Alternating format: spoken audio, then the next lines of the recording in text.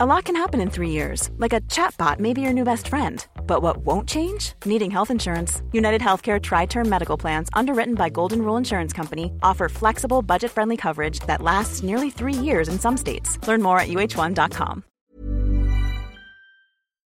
Well, the world has changed quite a bit in the 2 weeks since our last recording. A new president, a new lockdown, an extension to the furlough scheme, a postponement to step 3 and below, and today a possible new vaccine.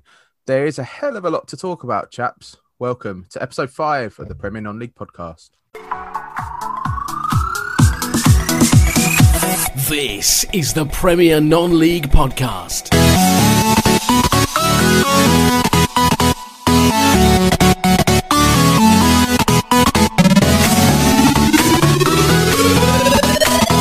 So on the line tonight, we have got Chris from the Mariners podcast. Chris, good evening. How are you doing, mate? Very well indeed. Thanks, James. Good evening, everybody. Good to hear well. Northern correspondent once again. Pete is back from the South Coast. How are you doing, Pete? You okay? Yeah, I'm all good, mate. Good to see you. Good to see you. And Trev, last but not least, Trev's here, also on the South Coast. I don't know why I said Pete's back from the South Coast. He's always on the South Coast, but I think I've just gone north for a little bit there, hadn't I? So, Trev, welcome. How you doing, mate? Hello, James. Yeah, I'm good, mate. Yourself? Yeah, good. Well, I know you've been very busy this week because you've been our roving reporter with interviews coming up with Nick Robinson, the Isthmian League chairman, as well as Warren Barton, who's a former non- and Premier League footballer, and he's now turned a sports pundit over in the US. So you've been busy boy this week, Trev, haven't you? Very. Three games I managed to get out to last week before we went into lockdown on Thursday as well. Managed Monday, Tuesday and Wednesday. And 2 interviews. Nick on Friday afternoon and Warren on Friday evening. Well, I know 3 of us on the line, me, yourself and Pete, we were at the Worthing's last match against Three Bridges, which is in the Sussex Senior Cup. A pretty awful way to go out into the lockdown period, Pete. Don't you agree? Yeah, you've got to sit on that defeat now for 28 days. It wasn't great. They went down to 10 men after half an hour, Three Bridges. Worthing didn't impose themselves on the game to the, I think it was the 80th minute, it was 78th minute we scored. Went 1-0 up and then lost two goals in the last 10 minutes against Three Bridges. They're obviously a step below us. So a disappointing way to go out. It was pretty awful, and the behaviour of some of the fans were really not relative to the Worthing. I say fans, I should have a little apostrophe above them because they weren't real fans of football, sort of bringing our name into disrepute. There's one reason I left Chris till last, because he's had a little bit more football action, because South Shields were in the FA Cup, weren't they? And I think they held a good account for themselves. Certainly did, James. Yeah, we were away to Cheltenham Town in the FA Cup first round and gave a good account of themselves, to be honest. Lost 3-1. And 3-1 was probably just about the right score. I think Cheltenham are a good side, make no mistake. They'll do well this season in League Two. But there was a moment in the first half where Shields could well have gone 2-1 up. Cheltenham started brilliantly, piled pressure on, took an early lead, but then Shields has got a foothold and scored a great goal to equalise. Unfortunately, the goal scorer, Darius Asai, had to go off as he cannoned into the goalposts as he scored. But then just before half-time, beautiful move, 2 passes, which basically just wiped 5 Cheltenham defenders out of the game. And Will McCamley was through on goal and just knocked it wide of the post. Had that gone in, go in at half-time 2-1, something to hold on to, who knows. But there were moments in the game where Shields were actually the better side. So I guess what you just said there about the way you went into lockdown on the back of a bad defeat in the Sussex Senior Cup, we go into lockdown on the back of a defeat in the FA Cup, but with confidence and with pride. So it's a kind of a different mindset. Plus with what's happened at the club, the announcement immediately after the game, it's got everyone talking and people just can't wait to get back out of this lockdown and get back to football. Do you want to tell everyone what that announcement was? Because I certainly know what it was, but why don't you divulge a little bit? Yeah, basically, it's quite well known that South Shields have had a joint management team since 2016, Lee Picton and Graham Fenton, and the partnership is no more. Lee Picton is now the club's chief executive officer. So he's suddenly become Graham Fenton's boss, I guess. So Graham now has sole control of the first team. Club captain and academy coach John Shaw is now joint assistant manager, but is still going to play along, and he's joint assistant manager with Brian Smith. So there was a few supporters have never liked joint management. There's a lot of football fans never will. So although they've been very successful, there was still that thing in the background, joint managers don't work. Well, that's gone now. Lee is now chief executive, Graham first team manager, and John Shaw is player stroke assistant manager. So there's excitement there, as well as disappointment after the cup loss. But I think, like you guys and everybody else who's listening in, the sooner this is all over, the better. We just want to get back to football and being able to talk about action on the field rather than what's going on off the field and what's going on around the world. Yeah, there was just one thing I was going to say there, Chris, about sort of joint management teams. I'm just going to throw one thing at you. Brian Clough and Peter Taylor? Yeah, I mean, I never minded the joint management. It's not my opinion, but there's a lot of people don't like it. I guess Peter Taylor was kind of more than an assistant manager, but was he co-manager? I'm not sure. He was the one that sourced the players, the talent into the club, and Cloughie nurtured it and got it right on the field. They just fed off each other. Graham Fenton and Lee Picton more or less did the same, I guess. Both had their own strengths. Graham a striker, Lee a defender, different ideas on coaching. But for a few fans, Lee has always been seen as a top-class coach and not necessarily a manager, where Graham seems to have more about him and what you would think would become a very good manager. Lee's also a very articulate guy, very astute, and I certainly have spoken to him on many occasions, and he comes across to me as being very astute, aware of a lot of things in the world, and I think he'll make a good CEO. Whether South Shields Football Club at the moment, as it stands as a non-league club, needs a CEO, I don't know, but clearly the goal is to get the club into the Football League. So the chairman has made these decisions, and I gather from my sources, as you would say, that all parties involved are extremely excited and are buzzing at the thought of getting started with these new roles. I was going to say, do you think it's going to work? Because obviously from being, as you say, one of them's now the other one's gaffer. He's the boss. So, I mean, so they've been joint managing the team before. Now, do you think there could be problems down the line, or has everyone got that clear goal and there's been clear boundaries set out, do you reckon? I know obviously you're probably not, adverse to knowing all the ins and outs of it, but to me, it could sound like it could work, but could it also be tread with caution? Two things. One, they've been a management partnership for more than 10 years because they were joint heads of the football academy at Monk Seaton High School in North Tyneside. So before they became joint managers of South Shields, they worked together for more than 6 years. I guess, though, with the second thing is, I don't care what roles you're in, as soon as results go wrong, there's heads are on the line, heads are on the chopping block. So I guess had Lee and Graham started on a bad run of results and they were a partnership, would they have both gone? Would one stay? Would one go? John Shaw is always going to be looking to become a manager one day. Is this the next step on his road to becoming a manager? I guess that ultimately heads would roll if results didn't work out, and that would be across the board. So it's with immediate effect, isn't it? Like, it's not like at the end of the season. So, I mean, at least you could say, you look at what happened, you've got a brilliant last result. Okay, it's the FA Cup, but it's round one. So you've been very proud, and you've held a team that's, in theory, three divisions above? 3 divisions above. And you've held them 65 places above, I think. And you've only lost 3-1 to them. And as you said, you could have been 2-1 up at half time. So, something to be very proud with, because, no matter what happened, what happens in the league, obviously, as we said, as a Worthing fan, it has been really disappointing. But as we all know, we're down. We're all locked down now. We're in theory, step 3 and below. We can't go and see matches, which is obviously, at least this time there is some football on TV. I know I was telling you, Trevor, on the way back from Three Bridges on Tuesday night. But at the end of the day, do you think maybe this lockdown is going to be easier or better? Do you think we'll get back on a second?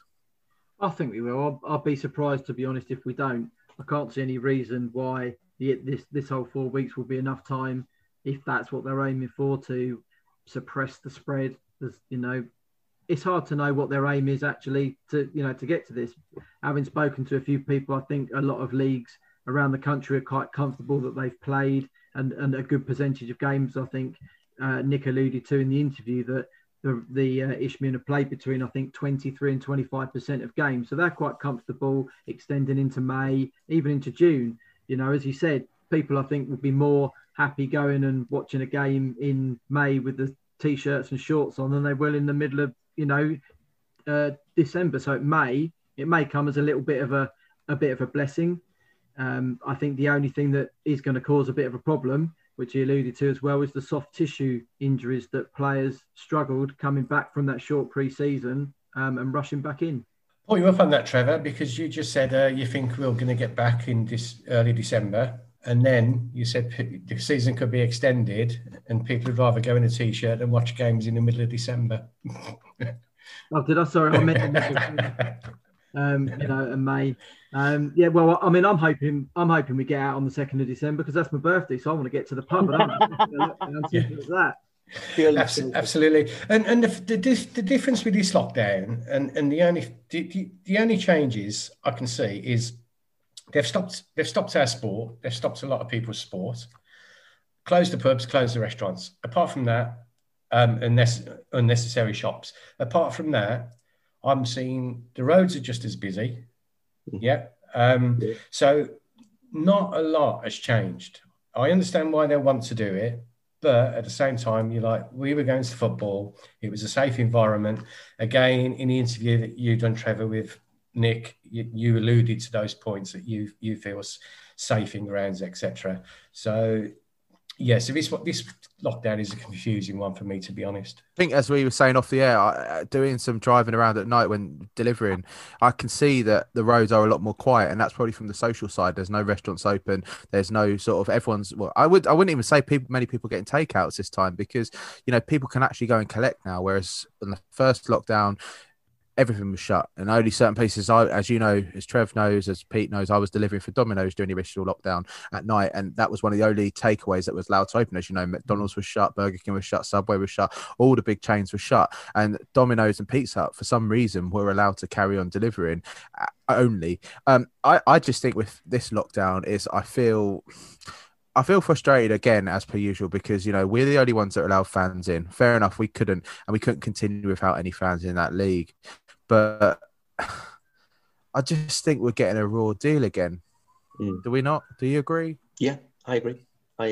I think that I do think that this lockdown really is kind of it's just a circuit break. I'm seeing a lot of traffic in the northeast. The roads last week were absolutely packed. I just think that in general, people, the vast majority of people who have abided by the rules are now very much clued up in how to behave. They know how to social distance. They know how to stay safe, as it were. And they're just basically, I think, counting down the days to the end of it and just wanting to get on with normal life. The news today that there's a vaccine just about ready. People have just had enough, and let's go back to some kind of normality with sensible behaviour. People who say, "Oh, well, it's the youngsters, it's people in pubs, it's students." One of my theories is, if you tell a teenager, an 18 or 19-year-old person that they can't do something, they'll go out and do it. Yeah. Regardless, if you say, right, you can go out and do it now, they'll probably do something else that they can't ordinarily do.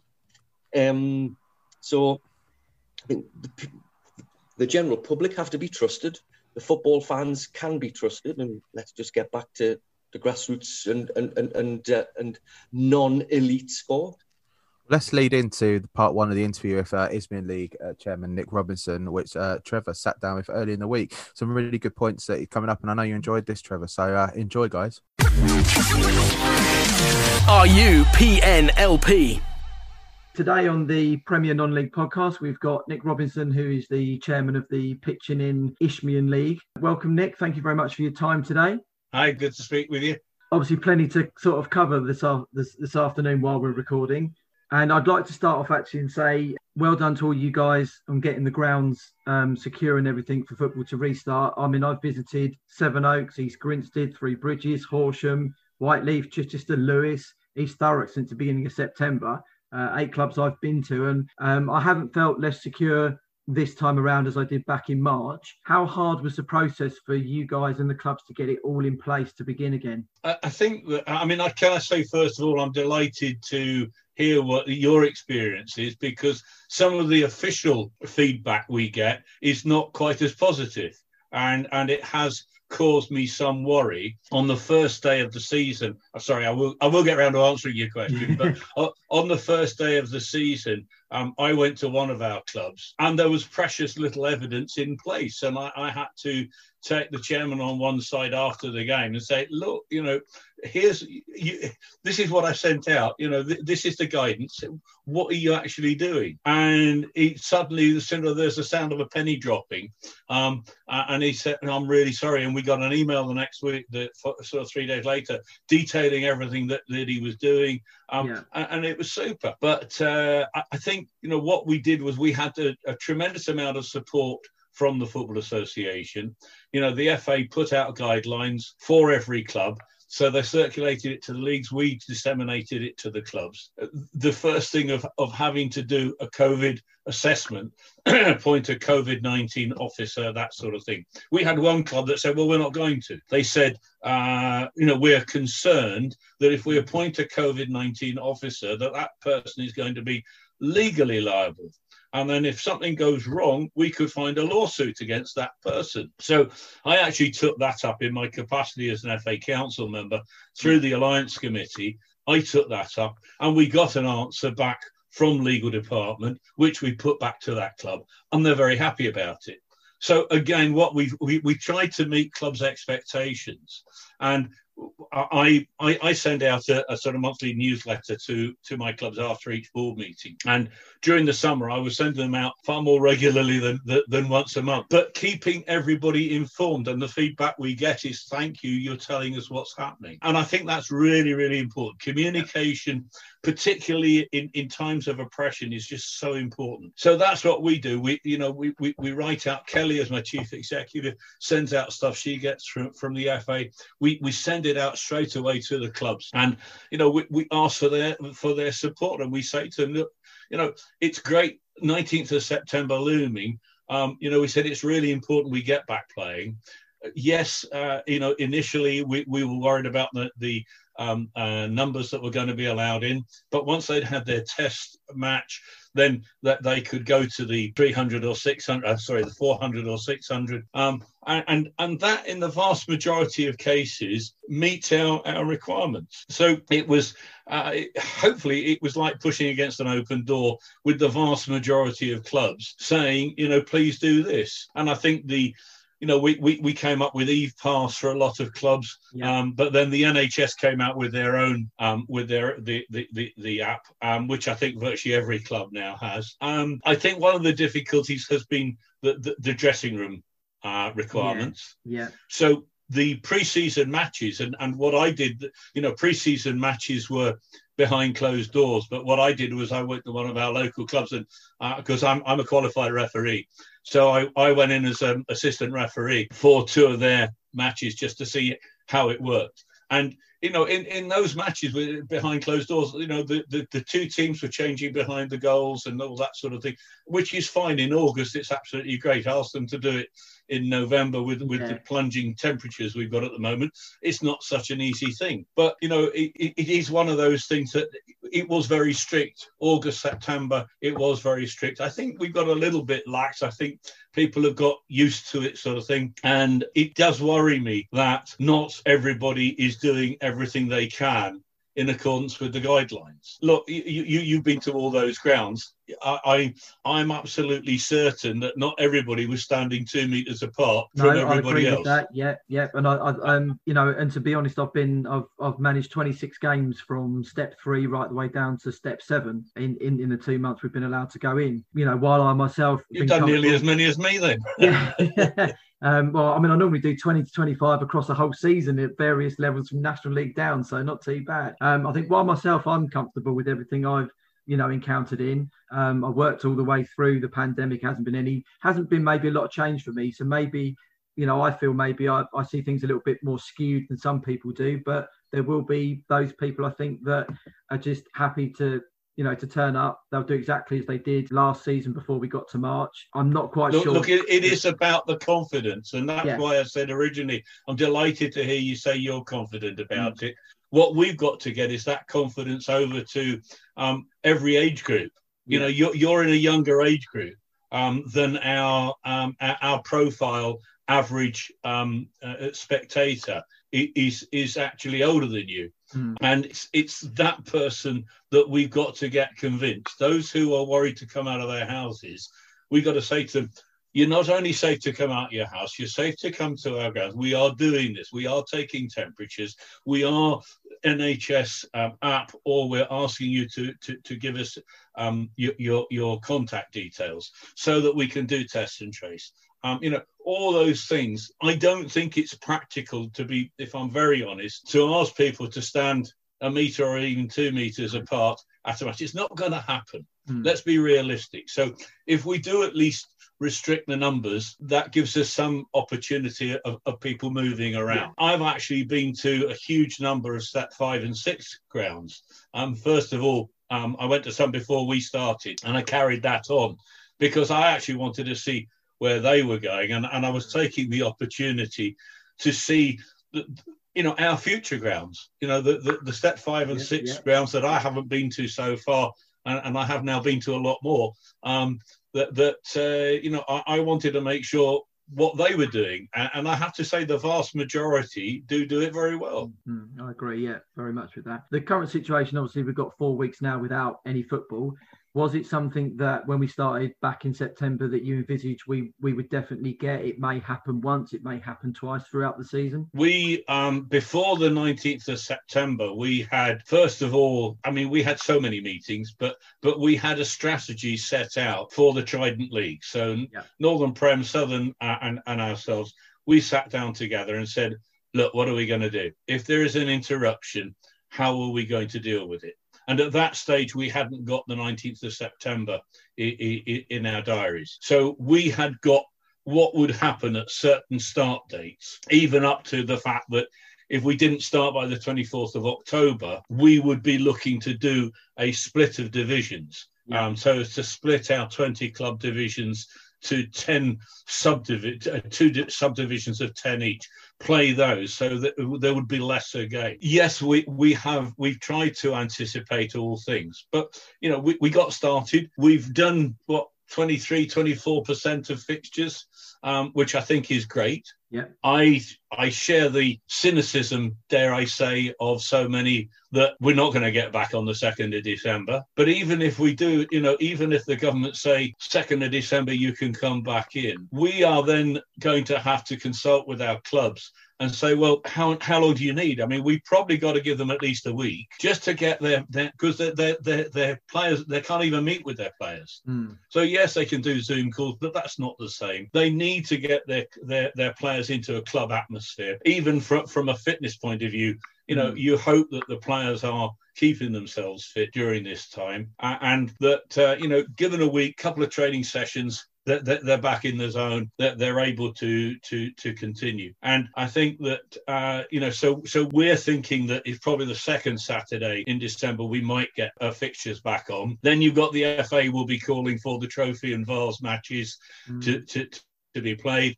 So it's quite a challenge, but we have got all those ideas to fall back on. So all those thoughts that we had, and look, if we don't start until January, where are we going to go? I think at the moment I'm looking at it and saying, well, the National League intends to go to the end of May. I would certainly want to do that. And clouds and silver linings. Well, if I offer you the opportunity to go in May to watch your football, or to freeze to the end in November, I think you and I both prefer to go in May, and we'll go every night in May. So I think that there is a positive to that. And to be honest, if we have to go into June, all right, well, that's what we'll do.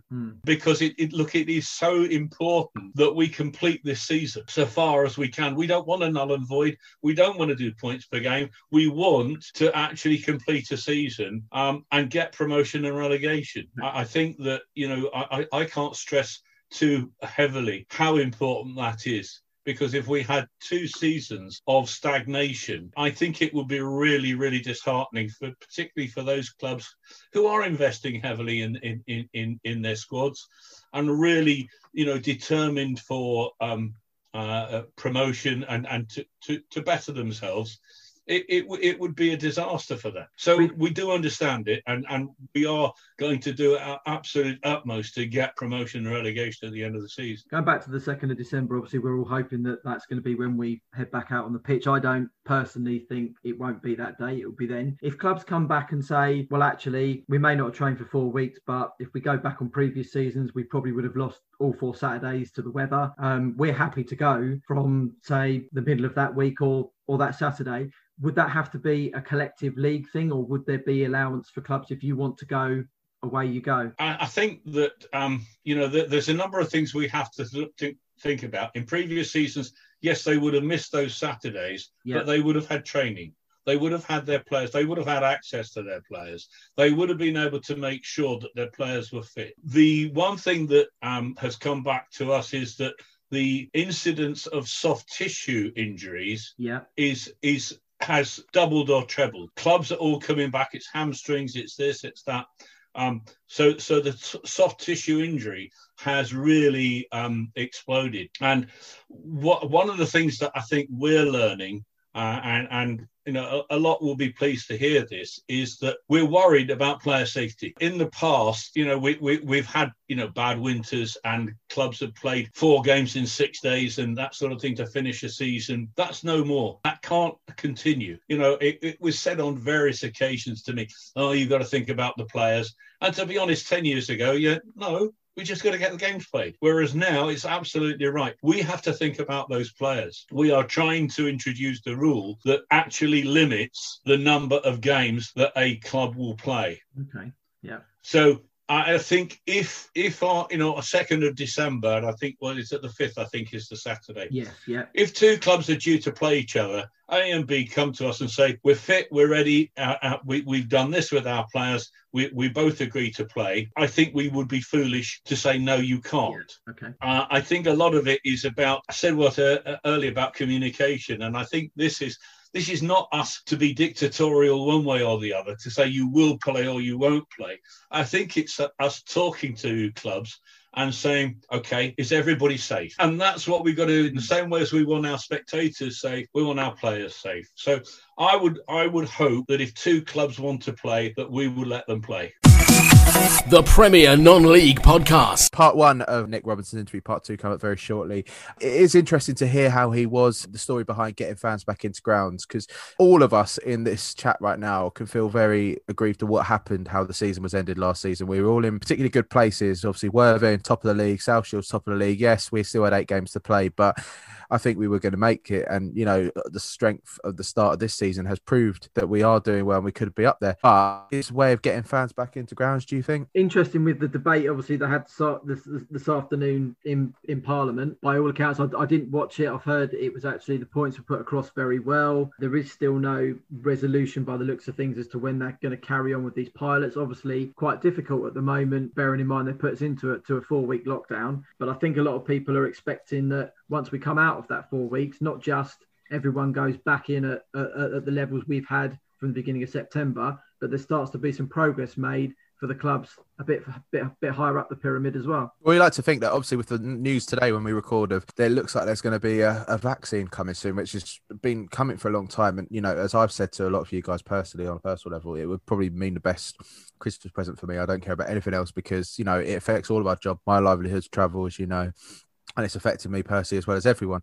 And it's affected us as football fans. So a vaccine comes in. Obviously, it's going to be a period of time. It's not going to be imminent and everyone's not going to be vaccinated from the 1st of January. But part of me thinks that it's going to be a new year, new start. And that's maybe when they roll this out. And do you think we'll see fans again in bigger grounds like the step 1, step 2 of the leagues before the end of the season? Or do you think the season's pretty much a write-off at that level? I would say probably the elite football. I would think they're going to be waiting until February or March. Personally, yeah. Because you've got to roll out the vaccine, you've got to have a first dose and potentially a second dose. You have to wait a certain amount of time between each one for the second one. Also, one thing that was discussed in an article I read yesterday was the fact that, for instance, Manchester United have said that they could get 23 or whatever it is, 1,000 into Old Trafford. But how do you get 23,000 to the ground at different stages on transport, etc., when people are advised not to use public transport, etc., etc.? It's so certainly it may well be Premier League and Championship may well have to write off the whole season. Who knows? But Leagues 1 and 2, you might see a slightly different formula. But then again, if you look at League 1, you've got the likes of Ipswich, Portsmouth, Sunderland, who themselves have big gates. So February, March at the earliest. I would like to see, from a purely a selfish perspective, speaking from a South Shields perspective, I would like to see us go back to at least 600 in the ground rather than 300. And at least then all the season ticket holders can get in, plus a few non-season ticket holders to build a bit of atmosphere. That would be good. That would be a start. I think a little bit points on what you said, Chris, there. I know when the Germans went through getting people back in, it was staggered, it was staged, it was maybe, I'm not quite sure if it was done by surname through season tickets, how did that, but everything went quite nicely to plan with that. And having read through it, I thought, that's something you could easily do in this country. However many fans you're going to put into a ground, whether it's 1,000, 5,000, or you go 23,000 season ticket holders. I've watched the NFL since week 1 when it began. Quite a few franchises actually at the very beginning adamant they were going to have no supporters in at all. The Philadelphia Eagles changed their stance about 3 weeks in, and again they've done it in stages. They've started 7,500, 5,000 in. You know, you think their stadiums hold minimum of 60,000, all of them. If you watch the Cowboys every other week, 25,000 in a 92,000 seater stadium really does, dwarf it, but it all fits nicely. I can't see why we can't follow something along that kind of process. It hasn't got to be exact because we're not the NFL, we're the Premier League, the Football League, the National League, but it can be done. And we need to start at some point getting that to happen, because I know there are clubs above our level into the Football League that are struggling to see beyond Christmas that there's going to be a club to go into 2021 with. Absolutely, yeah. Do you think they might use the playoffs as a trial? Do you think they could? At the end of season playoffs at Wembley, big stadium. I think what they've got to do is to commit to January to start in these pilot schemes. Different clubs around the country, because everyone's got different size ground, they've got different facilities and the way they do it. If they can marry that maybe for January, February, March, so you've covered every scenario or as far as you can get across the entire spectrum, there's a chance maybe April and May you can start to build it up that little bit more. So when you get to the playoff finals, as you say, at Wembley, you can then extend that a little bit further because you've got the bigger stadium to be able to do it. Yeah, I watched with interest the AFL Grand Final in Brisbane. They had 29,000 in the Gabba, so that worked well. There'd been fans in throughout the playoff series. There'd been fans in general league games, not at that level, of course, but there was 29,000 in the Gabba. Atmosphere was electric. It was by no means full, but it can be done. And that's Brisbane. It wouldn't happen that's why it was played in Brisbane. The finals normally played in Melbourne, but obviously Victoria were in a kind of lockdown. So it can be done. It can. Where there's a will, there's a way. Absolutely. Will come soon. Yeah, it just needs a bit of forethought and foresight. Like you said on the last podcast, Chris, about your season tickets. You do the letter system, and there's no reason that the higher clubs can't do that. And like you say, it is managing spectators outside the ground. But as I think I said before, you could stagger the times, telling them when to arrive. Yes. And at the moment, obviously, pubs are closed and everything. So, it's not like 20,000 people are going to go into the town centre and bombard all the pubs. No. So let's get it on. You know what I mean? I guess you could say maybe you have to be in a period of, but by that time, if they're not in the ground at that time, you're not going to get in. Again, we've just got to get used to it. We've got to move on. Life has got to move on, and we can't keep on doing this, because if we're still doing this in 3-4 months' time, the country is going to be so bad, and it's going to be even screwed than it is now. So, something's got to be done. Correct. But going on from that, we're going to Nick Robinson's part 2 of the interview with Trevor. Enjoy the rest of it, and you'll see what the future is for this season for the Isthmian League, and I'm sure other leagues around the country. Enjoy.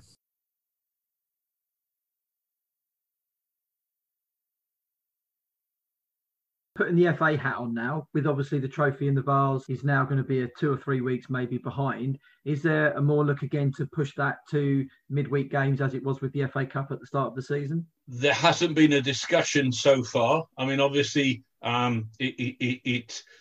it's relatively new. Yeah. Certainly in FA terms, it's like turning an oil tanker mid-ocean.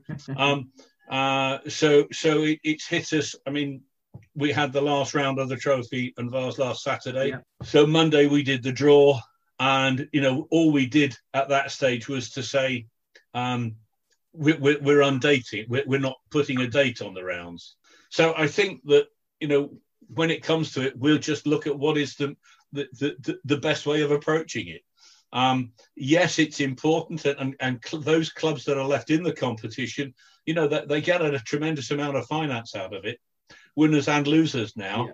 And I think that, that's been a substantial benefit to everybody over the last couple of years to bring in the losers' money. And I think that, clubs want to play those matches. So, yes, league matches are important, and league points are important, but so is the competition where they're going to earn money that will get them paying their debts. And I know you mentioned earlier with the fixtures of going into May, going into June, and quite rightly, I think people would much rather be, putting sun cream on in May to watch a game than they would putting the bubble hat and gloves on in November.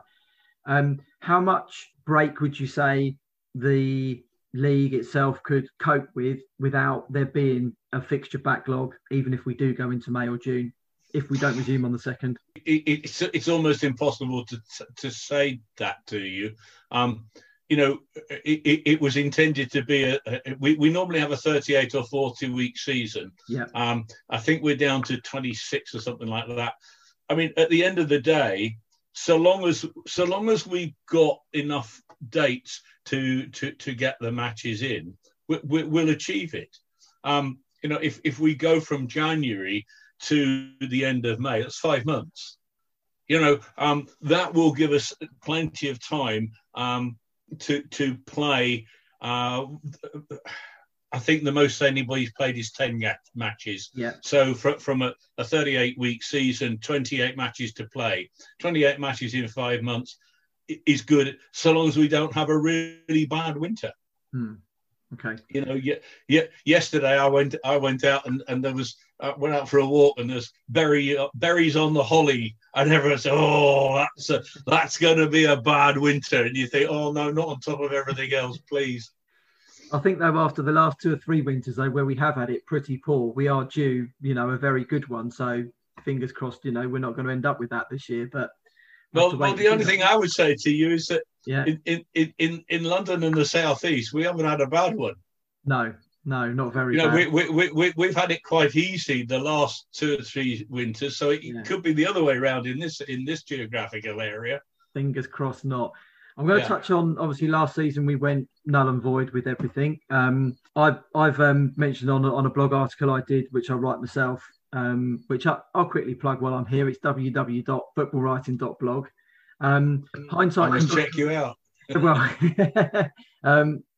hindsight's a wonderful thing. And with the fact teams have played roughly about, as you say, 8 to 10 games this season, which was roughly what we had last year. Do you think, sort of like looking now, we think, well, maybe we could have finished last season in this 2 months we've had. We're having the break now, and then we start with a truncated 2021 season? I think that, as you say, hindsight is great, and we can have 2020 vision, particularly this year. But, as things happened in February and March, first of all, they happened very, very quickly. Yeah. Secondly, they'd never happened before. We all had to think on our feet.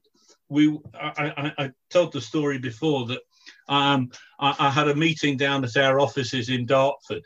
As I drove there, I dictated a note to go out to clubs. On the way back, it was out of date.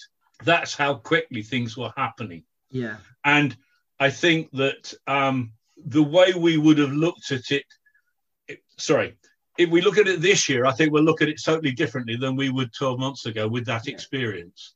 So with that experience, of course, we have fixed in our head, well, May we finish fixtures. June we have an AGM. July we have pre-season. August we start again. Those are fixed things that have been, for the last, all our administrative lives. So I think that the way we look at things, your past history tends to govern how you look at the future. Yeah.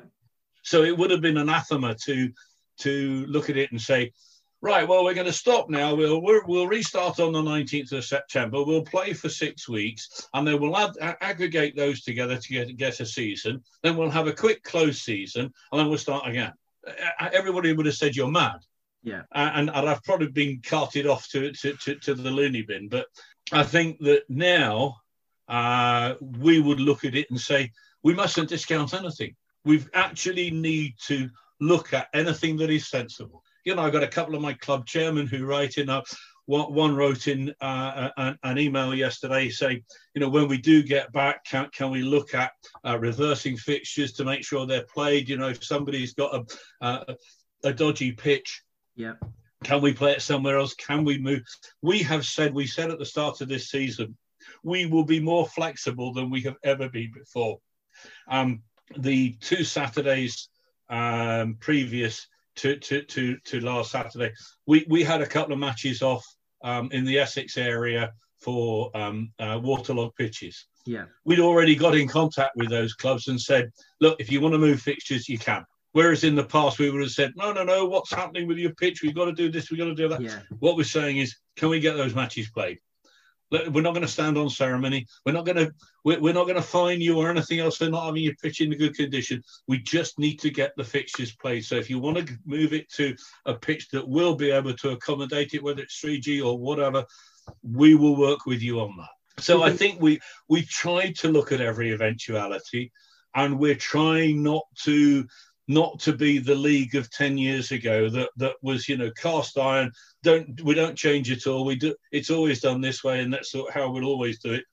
We're looking at all different ways to ensure that the experience is good from everybody's point of view. Do you think that with what's gone on for the last 6 months or so, it's been a very big wake-up call to football, not just at our level at non-league, but right from the top at the Premier League, right the way down to the bottom, as to how things operate and the way things are done? Yeah, obviously I don't have much to do with the professional game. Yeah. But I think it certainly, if they have any percentage of the wake-up call that we've had in the non-league game, then it would be good for the game as a whole. Who would have thought that we could sustain a season with no spectators? Yeah. It was suggested in the summer, the Premier League won't have spectators for the whole season. Everybody, you're mad. Well, of course, you're not mad. It is happening. Yes, they're making mistakes. They've at least come back on the streaming service and said, no, we're not going to do this after so and so. We made a mistake. It's 14.95 was wrong. Good. Again, let's give credit where it's due that somebody's tried something. Okay, credit to where it's due. You've tried it. You've perhaps got your pricing wrong. but come back, review it, and let's come back with something. It's I think even Mr. Ashley has said, £4.95 is better than £14.95. Yeah, totally. And lots of people would, I think, at £4.95 pay that to watch the match. So I think the professional game has learned a lot. I think we've learned a lot, and the biggest thing we've learned, talk for myself and my league, is that we have to be flexible. We have to be able to reflect what the clubs do. We have to provide a structure within which, that there can't be a great deal of movement, but we've got to be flexible. So, we can't have clubs say, actually, we don't fancy playing Saturday, so we're not, because we've got two clubs to think about. And the other club will be saying, well, we want to play. We need to play. So you have to have a firm foundation and a firm structure, so that everybody can realize. So you have your rules, you have your league rules, so that a club can go in and say, no, it says we're going to play home and away, we're going to do this, we're going to do that, we need to do that, we want to do it. But if both clubs agree that they're not going to play on a particular day, then fine. Let's be alert to that. I'm not saying that they would just say, "Oh, we don't fancy it this week," or our star strikers are going on holiday, or he's got a wedding, or he's suspended. We're not going to allow it for that. But where there are genuine concerns, particularly on the COVID-19 concerns, and both clubs come to us and say, we don't think it's safe to play, then I think we're learning to be we're more adaptable. Let me put it that way. That's a good word. And then looking more towards the future, do you see much change in the structure and the operational way we would do things as a football person, as a football family, as we move forward past the crisis? That's a really good question. Normally people say that when they don't know how to answer it. And I think there will be changes. Yeah.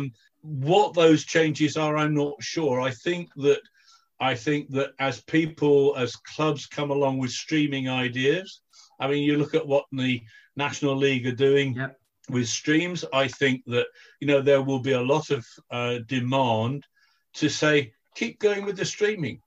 We actually prefer to sit at home, have a beer and watch it than actually have to go out and travel and that sort of thing.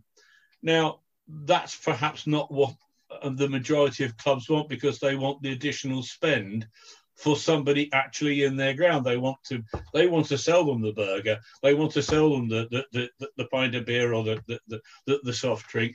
They want to do all those things because that's been the historical basis of their financial approach, and it's that's going to have to change.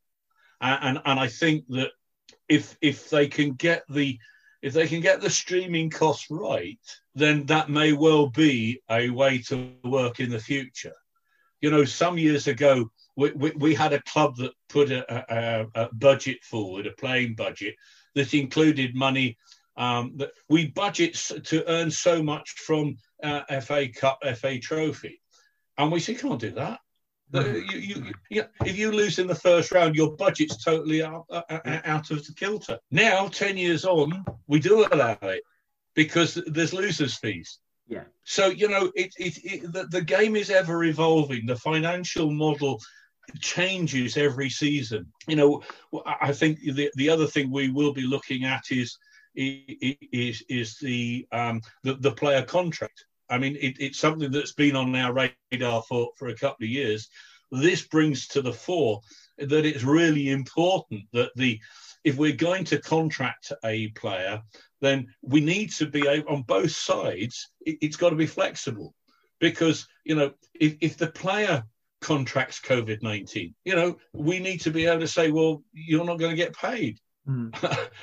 Which is tough, but it's the same as you go down with a bad cold, you can't play Saturday, we're not going to pay you. It's that sort of thing. We've got to look at it, and we've got to line it up with employment law, furloughing, all those things. We need to protect clubs and we need to protect players. So somehow we've got to find a median point, but we do need to make sure that a club that in good faith signs the player in August, as we had. We didn't start playing till 19th of September. Well, those clubs that said, oh, well, we'll pay you from where we sign you and had no income, they've suffered.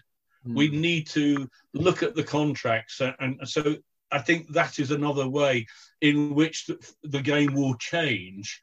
We have winter wages and summer wages, that sort of thing. Maybe it's just going to be when you play a match, because, I can see that the closed season is going to get a lot shorter. Yeah. Last year it was, we can't possibly play into May or June. What will happen to pitches? And everyone, because of course we've always had to have three months to get our pitch ready. Well, maybe this year it's turned out they had 6 months, but the groundsmen are all saying, I could have done that in 2 months. I could have done that in 6 weeks. It's that sort of thing that I think that we're learning as we go along. And I think that those are things that a lot of administrators haven't necessarily always thought about in the past. But we have got to come down and say, with grass pitches, what is the minimum time? I think we're fortunate in one way in the Isthmian League that we have a huge number of 3G pitches, and they're growing all the time.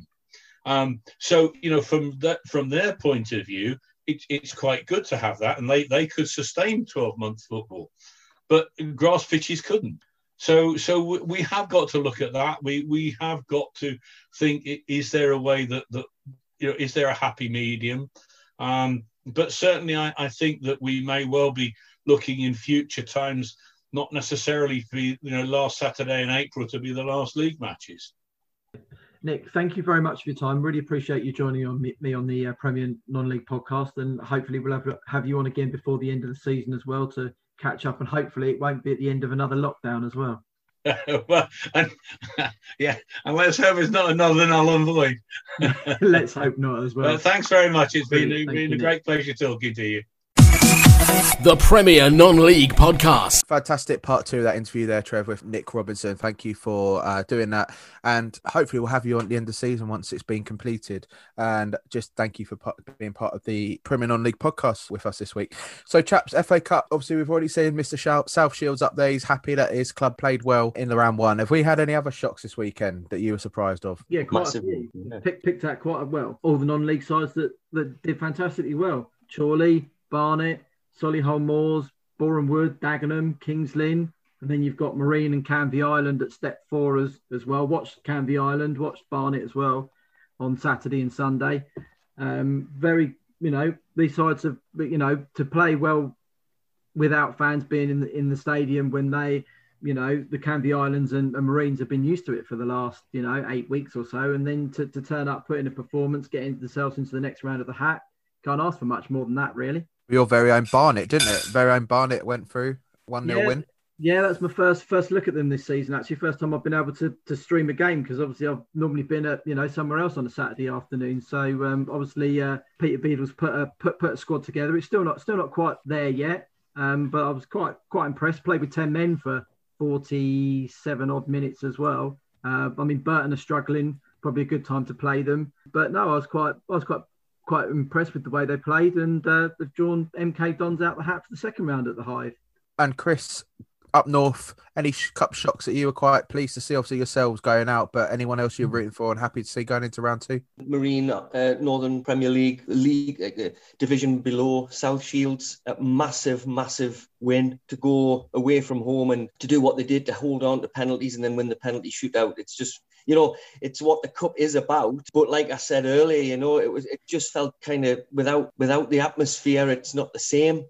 Just can you imagine going away from home with an army of fans winning a penalty shootout, pure bedlam? Would they have won away from home, obviously with fans, because obviously the home side will have their own supporters in? But it just, I was saying before we came on air, saying to Trev, the whole weekend just felt a bit diluted to me. When I was watching games on TV, it just didn't feel right. It didn't feel like FA Cup first round day to a certain extent, because without fans, particularly for non-league clubs at home, just didn't feel the same. But Marines' win was exceptional. You got to look. It just felt weird that round one anyway, because obviously they made an exception for those clubs that are currently postponed and suspended league step 3 and below. So, you know, it's these moments that, you know, these fans might not get. And I know some of these non-league teams would. So, I mean, I know for yourself, you'd have loved to be cheering. And it's so gutting that you can't do it just because of what's going on. Absolutely. There would have been 1,000 Shields fans down at Cheltenham minimum. No doubt about it. It was good watching it on we had a live stream. Interesting to watch it on like an EFL-based live stream. Radio commentary, BBC Radio Gloucestershire. It was strange watching a match on TV whilst having radio commentary. So much talk when you can actually see the play. Yeah. But it was still a good experience, and the players had a great weekend. They stayed overnight down in Cheltenham, so they had it was a great experience for them. But as I say, absolutely thrilled for Marine. A great club, some good people around the club, some lovely fans, and so just thrilled for them. No, it's great to see, and that's the magic of the FA Cup. That is the magic. That to me is the magic. And it's just the same good experience, but yeah. And I see that Marine have been awarded a home tie against Havant and Waterlooville. So Havant and Waterlooville is just down the road from us there. So they've got a hell of a trek up to Marine for the next round. Merseyside. I think as well, Pete, just sort of carrying on from that, watching the draw this evening, a lot of the non-league clubs got a little bit hard done by in some of the way they got pulled out tonight. Chorley off to Peterborough, the highest ranked team in the competition at the top of League One. Kings Lynn at Portsmouth is a cracking game for Kings Lynn. You say you got Marine and Havant and Waterlooville. There actually will be 3 guaranteed non-league sides in the third round as well, with Canvey against Boreham Wood and Stockport against Yeovil as well. So there definitely will be non-league representation in the third round, which is good as well for this year. Fantastic. And that's what we love to see. I just love to see always when TV ties around, there was those matches, Arsenal a few years ago. Lincoln. It's Sutton United, wasn't it? Sutton, yeah. Who did they play? Yeah, I think it was Arsenal at home, wasn't it? Yeah, it was with the pie. Yeah. I'm sure, yeah. Piegate, and you just love. It's very true, very true. But obviously, the game in the round has got to be yesterday's Torquay 5, Crawley 6, and I actually watched this, and I've never seen a game like it. Obviously, Torquay went 2-0 up in the first half. There was a bad injury in the first half, a head injury, which delayed the game for virtually 20 minutes. And then basically Crawley got back into it in the 83rd minute with a penalty. And then they scored an equaliser on 90 plus 14 minutes. Then Torquay went ahead again in the 90th plus 18 minutes. And then Crawley equalised in the 90th plus 21st minute. So obviously you got 3-3. and then there was another penalty, 2 more penalties for Torquay. So they went ahead again. And then 3 goals from Crawley in the last sort of 10 minutes puts them through. Absolutely crazy game of football. Absolutely crazy game. Sounded it. It would have been a good one to watch. I never actually watched the match. What was the reason again for the so much extra time? Was there an injury? Yeah, an injury, head injury, yeah. Yeah, so, you very rarely see that amount of injury time anyway, but to be so dramatic in the extra time was unreal.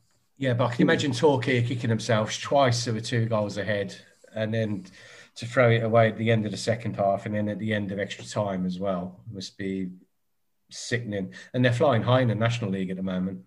They are indeed. They are. Well, leading on to talking about the FA Cup, I know Warren Barton has had many runs in the FA Cup, especially for Newcastle. So Busy B, he met up with Warren Barton via Zoom this week, all the way from the US of A. I think that must be our most glamorous interview location so far. I would imagine we've had the Midlands, we've had South London, and now we've got San Diego in the USA. So over to Warren Barton. Are you PNLP? So here we are today. I've got Warren Barton with me. Warren's had quite a career himself in the Premier League, played for England, but started himself in non-league as it is. And here he is on the Premier Non-League podcast. Warren, thank you very much for your time today. Pleasure. Thanks for having us. It's a difficult time for everybody, but it's nice to maybe reminisce a little bit and think about the good times, and hopefully they come back sooner rather than later, and memorise a little bit of what's gone on in my career, and had a lot of fun. So it was good. So it's nice to speak to you today. Fantastic. And obviously you started in non-league, you worked your way all the way up to the Premier League. You had a little couple of caps, 3 caps it was exactly for England, and we'll get through to that as we go along. Starting at it was Dagenham, then they weren't quite Dagenham and Redbridge, were they, when you were there? It was Leytonstone Ilford. It was into Leytonstone Ilford. So just to go back a little bit further than that, I was twice I was told in my career I was too small. I was at Watford and then at Leyton Orient, which was a local team to me. I was born in North London, but actually brought up a lot on East London. And I was there with Frank Clark, and at 16, people that can remember, I was on the old YTS scheme. Yes, the government scheme. So £27.50 a week plus expenses. So then Frank turned around after the last game of the season and said, unfortunately, we're not going to take you. You're too small. And a friend of mine who was with me called Chris Snell, and Kevin Nugent, we was at Orient together. And I went down to Leytonstone Ilford at the time, which was again in Walthamstow, and they played at the old Walthamstow Avenue Stadium, just the other side of Walthamstow where I was living. Down the bottom of my road, walked down there. Non-league being non-league, it was full of different type of, whether it was a plumber, builder, different trades. That's there, electrician. And there I was, 16-year-old, probably about 5'3", blonde hair, skinny as anything, turning up for non-league practice. They had, John Still at the time was very well known in non-league circles at that time. John was there, and had another really good coach non-league time was Ted Harding, who was a wonderful, wonderful man and a great character in non-league football, in football in general, and had the chance to go down there and slowly earn the right to play. And I had a couple of years there where we were successful and won a couple of non-league leagues at that time, the Southern Premier. And it was the best thing for me to go into that changing room, as I said, with a policeman, an electrician, a builder. And if we lost, that £5 bonus was affecting everybody that weekend. So it was a great learning curve for me.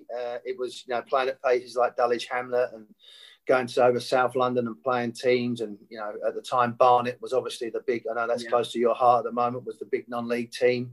So it was a really encouraging time in the lower leagues. And it was, a massive stadium at Walthamstow Avenue. I think it's flats now that's there. Yeah. But it was a huge stadium, and there was about one man and a dog over there. But we had a lot of good time, and it was a big part of the community, as it is now, and we're suffering from it. But from being told you're too small to go and win 2 back-to-back titles and playing non-league, and then moving on to Maidstone with a deal that was John was wanting to come back to non-league, and I wanted to play professional.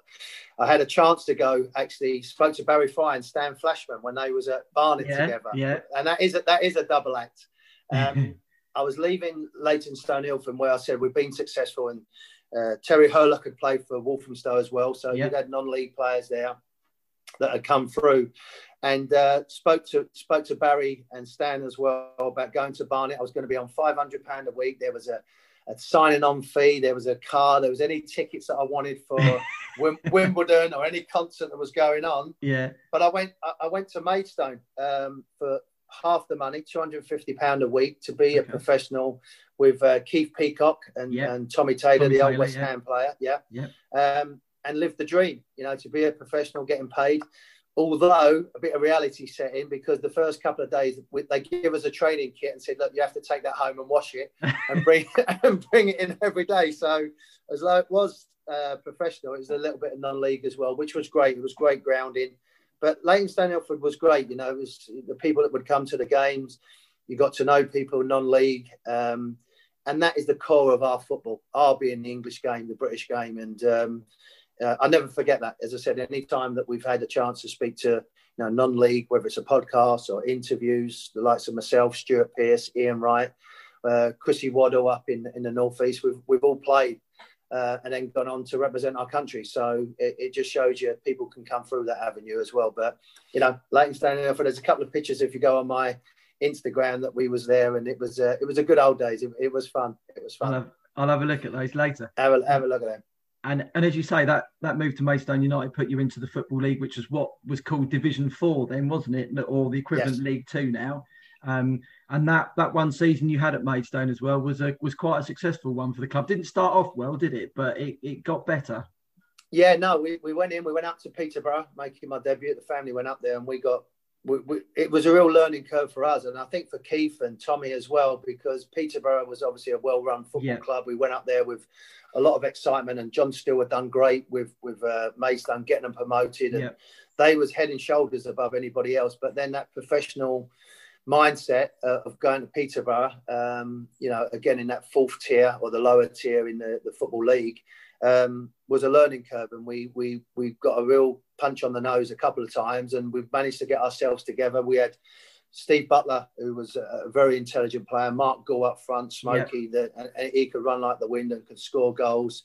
And we slowly started, like Gary Cooper, left back, who played at QPR, starting to get, you know, players back into it.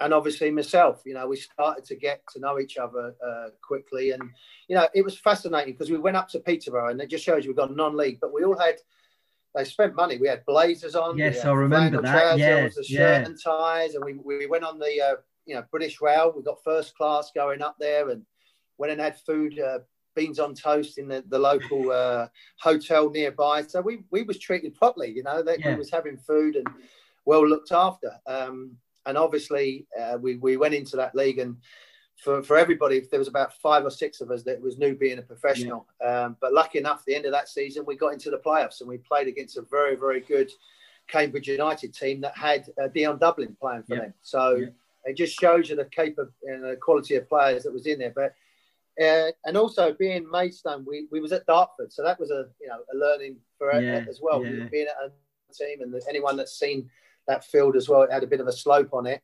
But it was brilliant, you know. It was really exciting. It's everything. In my dream, I've been told twice, obviously, you're not going to be a pro.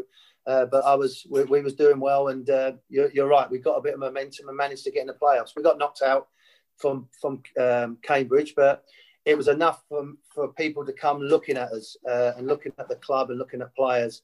And with me being, 19, 20 years of age, it was an area that, as I said, give me that showcase to move on. I'm going to ask you about those 2 players, Butler and Gould.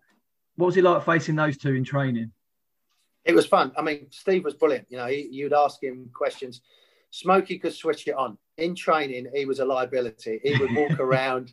He would be shaking his head. And then you had Steve Butler was trying to do the right things. And it was a bit of a, I'm not going to, because I might get hammered for this, but like Bergkamp and Henri. Yeah. You know, one would run and the other one would do the thinking. And they work well together. So they might have been the Henri and Bergkamp of the non-league, but they in the Football League. But Smokey was great. He was great with me. I got on really, really well with him and Coops. And as I said, Steve was one that I went to get to that next level. You know, because Smokey and Gary and that, we was playing for that time, and we was having fun, and it was great that we was, doing well. And it was, but Steve could see he'd been around Watford, he'd been at that higher level, and he wanted to go on and play himself at that higher level. But he was a very intelligent player, miserable as sin. Every single day he was moaning about something. It could have been about the sky's too blue, the grass is too green. There was always something going wrong. But as a young player, you sort of just got on with it, and that was part of how we played. But we had a really good team spirit. Even now, we keep in contact, not as much as we love, but there was a special bond there because it was the first of being in the Football League. Butts has stayed because he wanted to be a pro and going forward. And there was a couple of other players as well. Tony Pamphlet. I've got a great story with Pamphlet. I can say it now because he's not near. Yeah, he's not near me because he would have absolutely wring my neck if I tell this story. I can't remember who he did it, but he was playing centre half and we was at home. And you can have a look and maybe do a bit of research. He scored an own goal. Yeah, Chesterfield, I think it is. Chesterfield, okay. Yeah. I know it was in blue.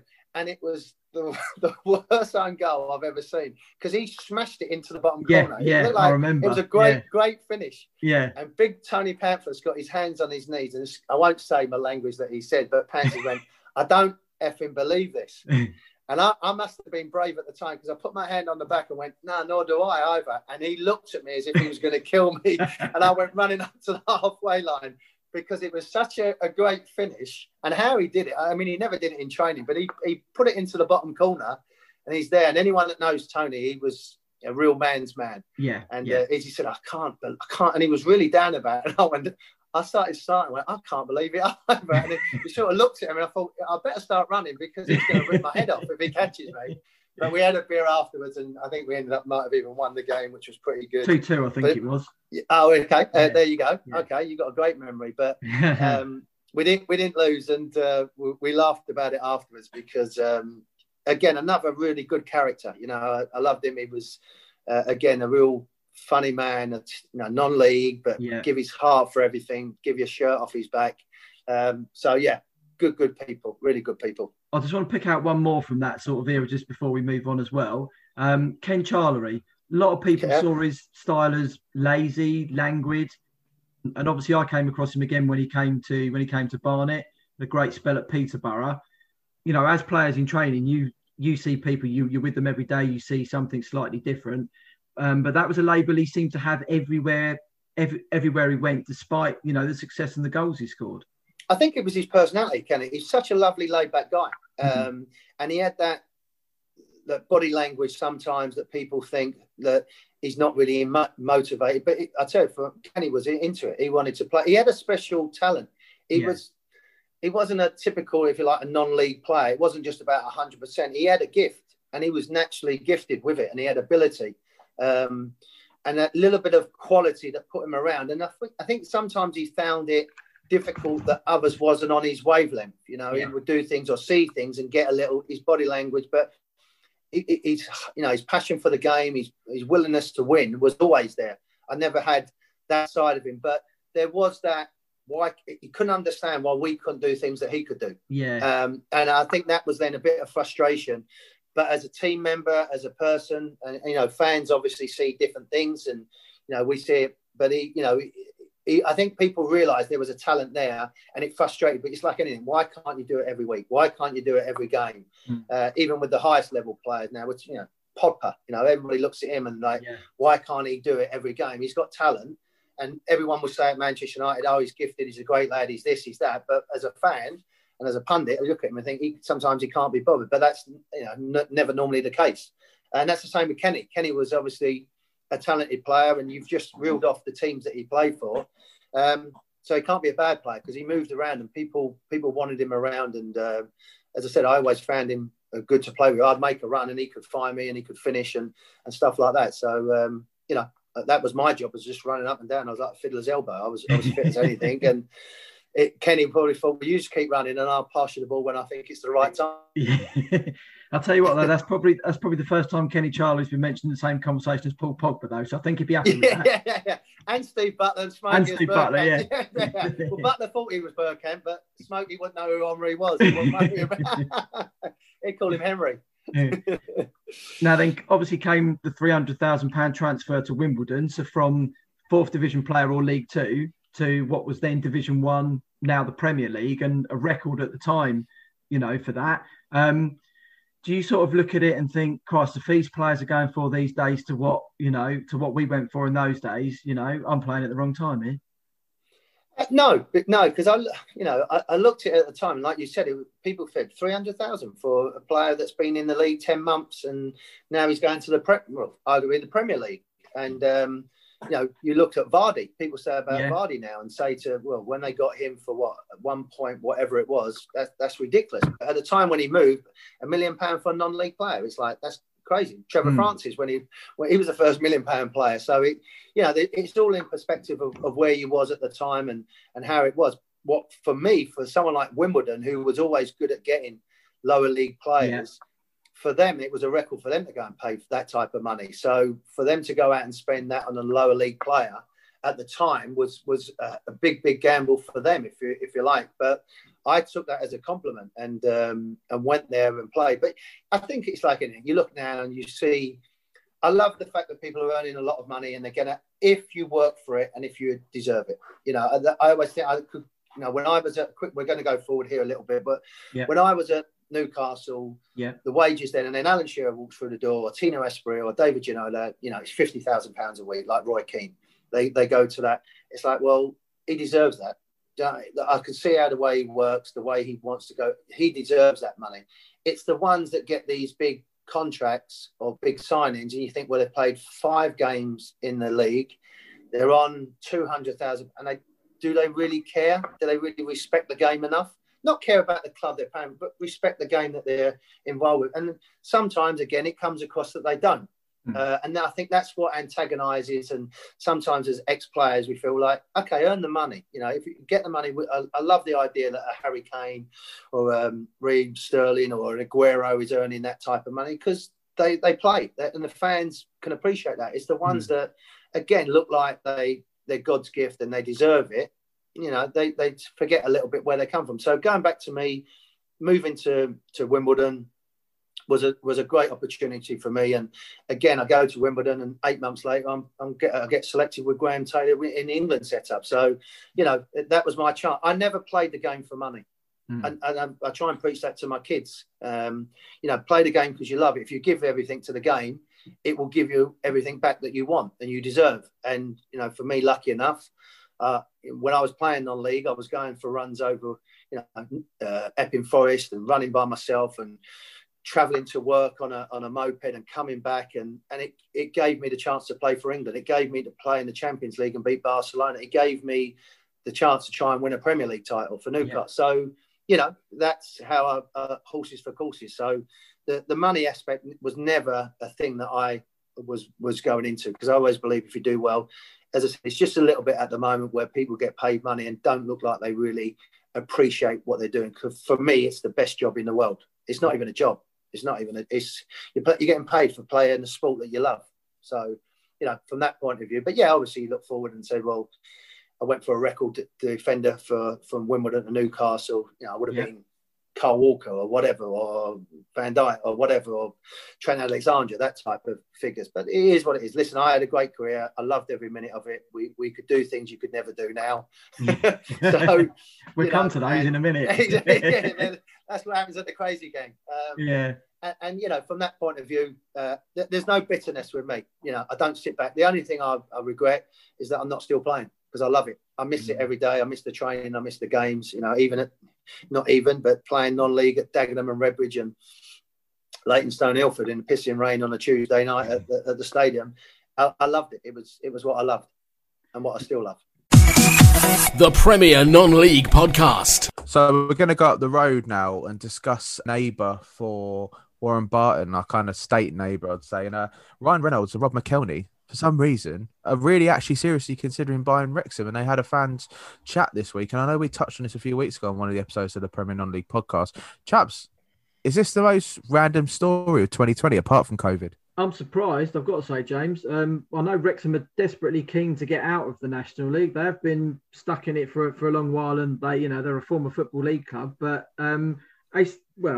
strange things happen in football. But is this one of the very strangest ones? We're going to have a Wrexham movie appearing on the screens when the cinemas ever reopen. Well, you never know, do you? I mean, you had Scarborough on BBC, and that was a random TV show. So you never imagine what would be the next sort of idea. But what I can't understand is, was Wrexham maybe a filming location, and they saw it, they drove past it? Because I really can't work out why Hollywood A-listers would be involved in Wrexham. There's no disrespect to Wrexham. I'm not disrespecting them at all. But you'd think they'd be interested in a club with a big city, easy connection to fly to from America. Guys, well, what do we think? I just think it's very peculiar. I'm always very dubious about potential takeovers by big stars who might not have the knowledge of soccer, as they would call it in America.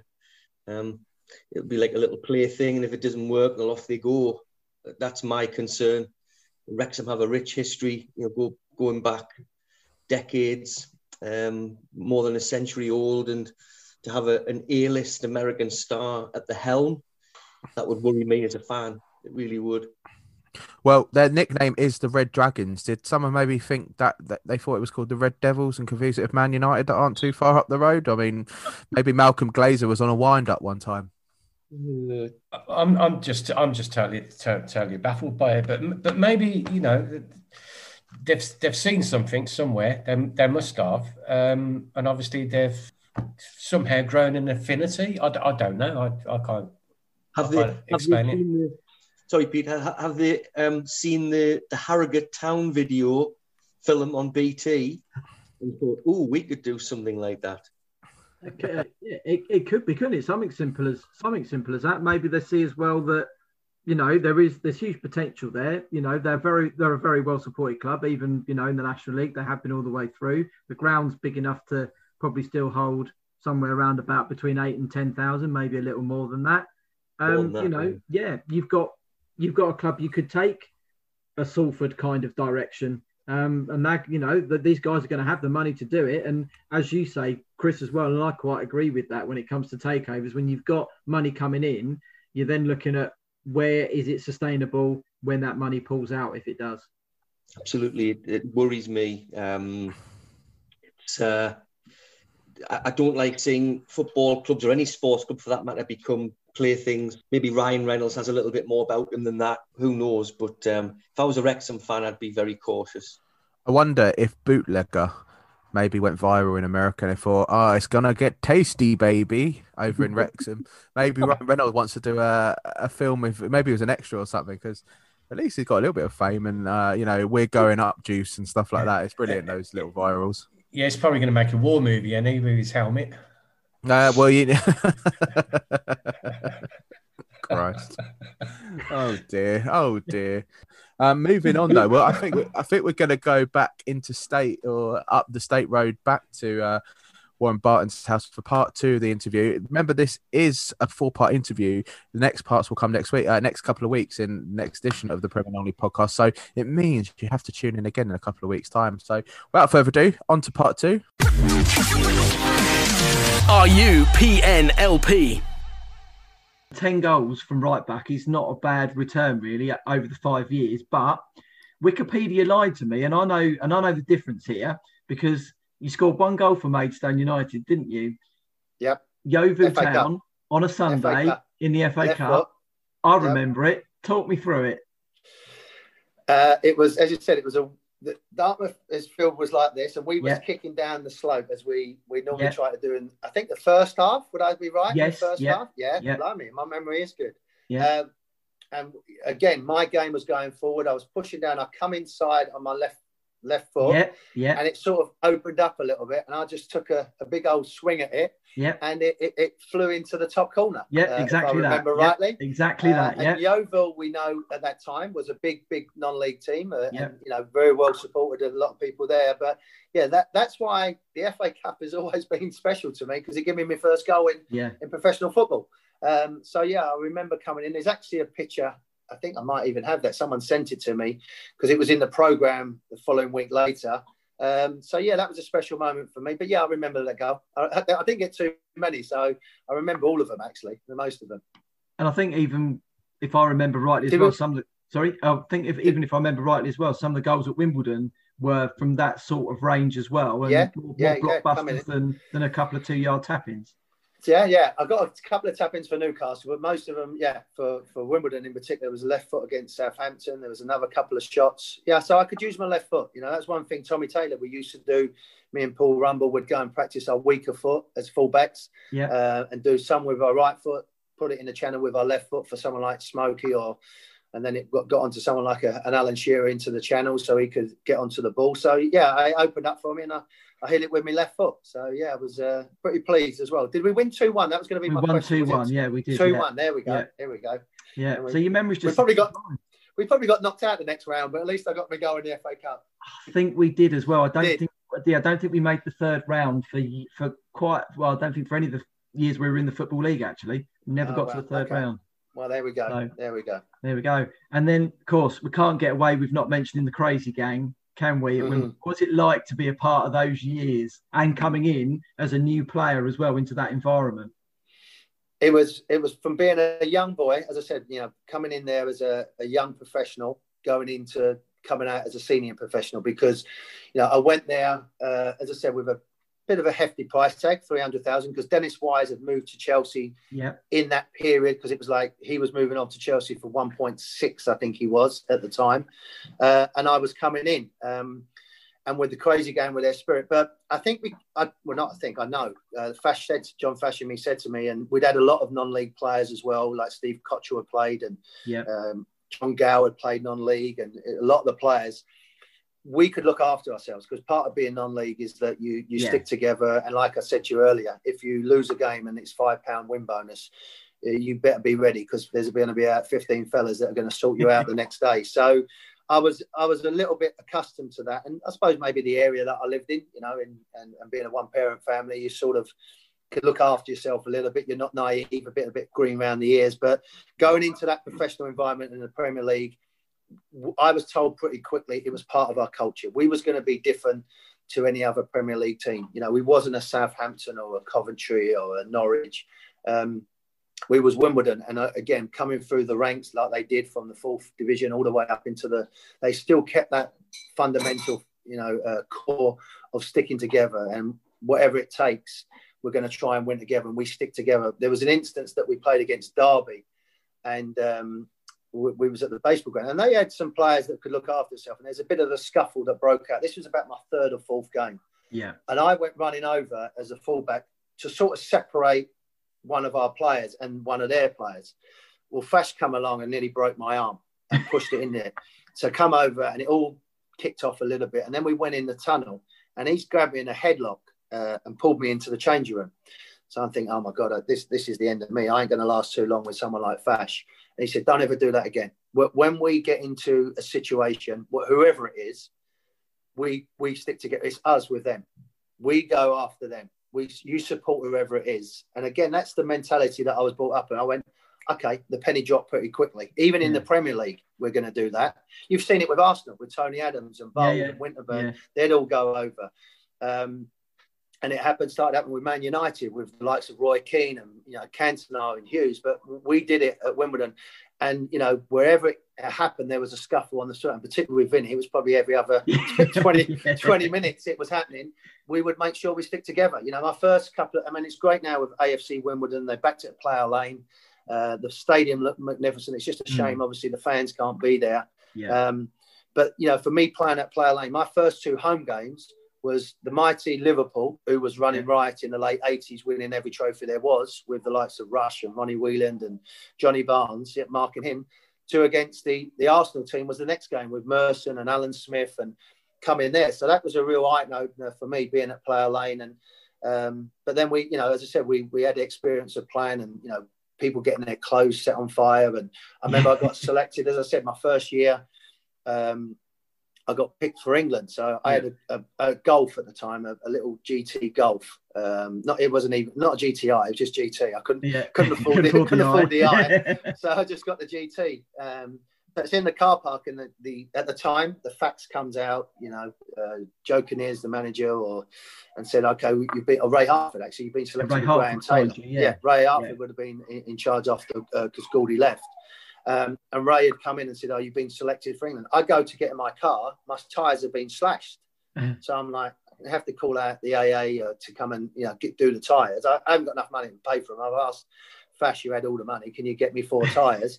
I find out, not thinking that it's going to be one of the players. I'm thinking it's like maybe Vinny or Scott Fitzgerald, who was a bit of a character at the time, or Brian McAllister, or any of the boys around there. Yeah.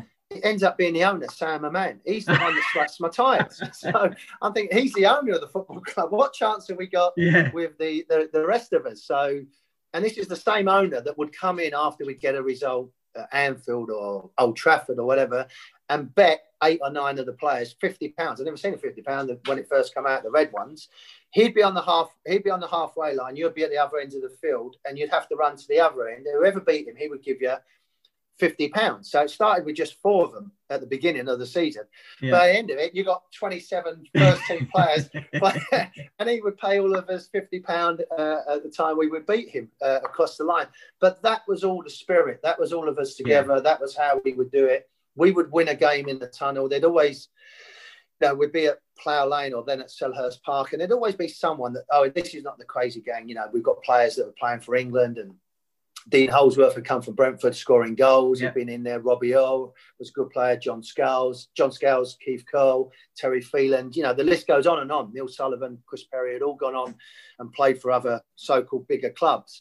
And there'd always be there's always a Scandinavian centre half would say a stupid thing. This is not the crazy gang. This is a different team. So the music would be blaring out. We'd have our music system on. Fash would come out again. He's our captain. Like just his shorts on, rolled up, his top. He had muscle on muscle. He was a fit guy, and he did the martial arts and all that business. So he'd come walking out, and he'd go, and we'd all say it'd be the centre half. He's the one that said it, Fash. We're not the crazy gang of old. So Fash would look at him and go, "Okay, Bubbler, I see you out there. Me and you, big man, we're going to have fun." And you could see the face and his fear in the guy's eyes, and he'd go down. And the other players on his team would go, "Good luck, you're on your own." And within about 15, 20 minutes, there'd be a few tackles flying around. We'd be 1-0 up, win the game 2-0. That's the 7 or 8 points that we could count that would be comfortable in the league and go forward. So, that was part of a little bit of the culture, how he was. Richard Keys, great story. They first time Sky then wanted to be down the tunnel. So we're in the change room thinking, surely they're not going to be that naive. There we go. We've got the TV at the time. We managed to get a TV in our room. Richard Keys is doing a rehearsal, coming down the tunnel, doing it. So I think, right, okay, here we go. We've got a medical room. There's the away change room, a medical door, and there's our room. So you have to go start at the end, and then you're coming out our door, then you go onto the tunnel. So they're doing it live. We've gone out doing the warm up, and we're playing. I think we're playing someone like a Liverpool, an Everton, someone like a big game, a good game at home. But what we're thinking about is Richard Keys walking down the tunnel. So we'll get back in there. So all the boys are giggling, and Ray's trying to do his team talk. And then we can see, right, the physio says he's doing it live. So he comes walking down there. Here we are at Selhurst Park, getting ready for the Monday night game, live out to the people. Everton's locker room is here. We're going past the crazy game. You can hear our music. So as he says that, the door comes open. We drag him in. This is live on TV. Drag him in, rough up his hair, cut his tie, rip his shirt, rip his jacket, throw him back out there in there. We said to Richard, he kept on doing it, but his tie's everywhere, his hair's all been messed up, and Richard loves his hair. He wants to be immaculate, looks $1 million. And we threw him back out there, and he kept doing it. And that's the crazy game that we're going to. And now we're going to go live to the game, and off we go to Martin Tyler and Andy Gray. And we're in stitches. I can't really remember. We probably won the game at home. We normally did against on a Monday night, but we played. But Richard then loved us. That was part of the crazy gang, and we was doing it. But we was in the stitches because we're trying now to get ready for a game. Yeah. But we're in the stitches because, as I said, we've just grabbed one of the biggest hosts in world football and brought him in, beat him up. There was a few little digs here and there, cut his tie, and threw him back in, threw him back out into the tunnel. So to go out there, but it was a wonderful football club. A shame the way that they left and obviously got relegated, Wimbledon. But it really made me compete in the Premier League. And then I was ready for that next step to try and win things. I'd been in that England setup with Graham Taylor. I'd had, obviously, the time with Terry Venables, with his England squad, and obviously getting ready for Euro 96. Keith had just gone a couple of years. And then every year, John Scales moved on to Liverpool. And it was the next thing that would be coming along that, the next arguably better player would be moving on. And unfortunately for me, it was a record for a defender. And there was a lot of speculation, whether it was Arsenal, Celtic, Everton, Aston Villa, Man City, was a lot of teams that was interested. But, Newcastle at the time with KK, Kevin Keegan, it was a no-brainer. Although, my family supported Arsenal. I spoke to David Dean, but they didn't have a manager. Bruce Rioch had just been sacked. Okay. They was looking for a new one, and Arsene Wenger didn't come in until October. And if you remember, Newcastle was challenging. They was at the top. They got into European football. Yep. They was buying players. And Kevin Keegan matched the offer of $4 million for me. And Newcastle accepted it. And then it was just really down to personal terms. And that took about 3.5 seconds because it was a no-brainer. It was never a problem.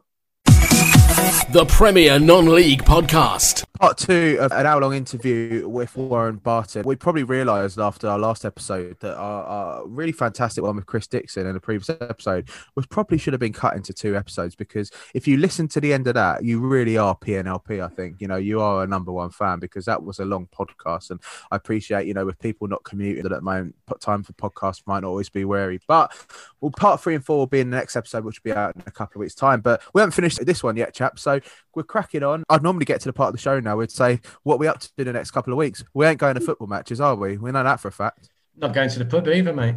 No, not going to the pub either. I mean, I did take advantage of Weatherspoons' 99p discount things last week before. I'm now abstaining from alcohol till Christmas. If that lasts, I don't know. But 99p. No, well, if I have anything to with you in tow, I probably won't. And I'll sit there doing the commentary if we get back to the football, and Peter will be sipping a pint, and I'll be having a cup of tea, and I'm just like drooling at the lips or something. Not Pete though, for the beer. So what we doing? What we doing, chaps? I mean, there's a little bit of EFL. There's an international break coming up this weekend. We've got the Premier League. Chris, have you got any plans going on? Yeah, for the Mariners podcast team are getting together on Thursday. First podcast since the season restart. We were quite prolific during lockdown, but we've done nothing since the start of the season, purely through work commitments and various commitments and matches. Obviously, so many matches being played. So Thursday is the first time that 3 of us are able to get together, virtually, of course. We're not going to break any rules. So myself, Ronnie, and my brother Simon, we're going to get together on Thursday to do a recording of the Mariners podcast. Lots to talk about, of course, with what's going on and with the changes in the club. So we've got that. I've got an interview with, it's not an interview, it's Lee Picton wants to pick my brains, as it were, as in his new role. So I'm having a chat with Lee on Friday via Zoom. So looking forward to that. So I've got plenty of things going on. And I'm a cricket fan as well, so there's lots I can keep up to date with also. So I hope you will be shouting out your new role as the Northern correspondent with Ronnie on the Premier Non-League podcast and plugging us for your Northern listeners. I know you're doing it on social medias, but anything we need to do to get out. Absolutely. Yeah, absolutely. And to be honest, the irony is that Ronnie, particularly myself, you know, we've done more for other podcasts than we've done for our own, because we've been on various things over the last 6 months. But now this is your podcast as well. You're not doing it for another one. You're part of the team. You're part of the Premier Non-League podcast. So you've added to your podcast group. But I mean, I'd say Pete and I, we obviously do the Rebel Yell stuff for Worthing, and during the last lockdown, we were really sort of prolific doing live shows every Saturday with players, with fans, and it was really good. And we're kind of taking it to a new level. We're starting doing a thing called Rebel Records, which is it's going to be a bit like Desert Island Discs. Pete said we can't use that word because we'll probably get sued by the BBC. So we thought Rebel Records, 8 records of their choice. We got the first team kitman and one of the youth coaches, Stuart Evans, on our first episode. So I know I'm looking forward to doing that with Pete this week. Be nice to get some tunes going. A bit of a different format from usual, Pete, isn't it? Yeah, totally, mate. Yeah, it's going to be it's going to be interesting, isn't it? It's just got to see how interesting Stuart's life is, you know. Well, he's a bit of a dark horse, but I don't know. I could see Pete being a disc jockey, really. To be fair, I could see him playing the 1s and 2s on sort of Radio 1 back in the 60s. I've been there, done that, mate. Yeah, you said you used to be a DJ in a boozer. In a boozer. There we go. So. He's used to it, so he'll be mixing on the decks and that. And Trev, I know you've tried to fit in a lot of football before the lockdown. So, what are you actually going to do? What are you going to do? I'm going to do exactly what I did last lockdown and keep blogging. I'm hoping I'll catch up with Tunbridge Angels manager Steve McKim later this week, and Danny Bloor of Eastbourne Borough will catch up after their FA Cup games. I'll probably stream Barnet's game on Saturday because they take on Neil Smith's Bromley. Neil's a good friend to my blog as well. So I'll be trying to catch up with him, Eastleigh's Ben Strevens, Darren Curry, who's obviously still out of a job since leaving Barnet in the summer over the next few weeks as well. And just generally cracking on with my blog and getting my 2,000 visitors every month.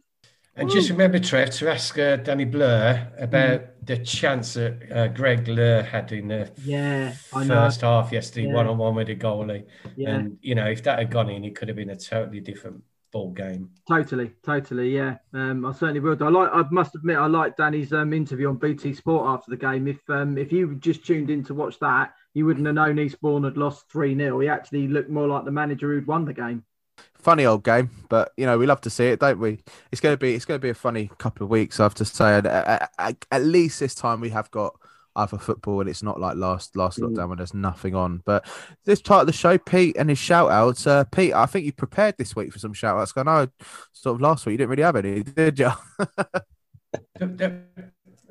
I don't know why I take this stick off you, James. I really don't. You love me, really. But no, well, first of all, on a serious note, we had that terrible incident last year of Jordan Sinnott, who Matlock Town player who was assaulted after leaving a pub, and unfortunately died from his injuries. And 3 men have been convicted and sentenced now for manslaughter.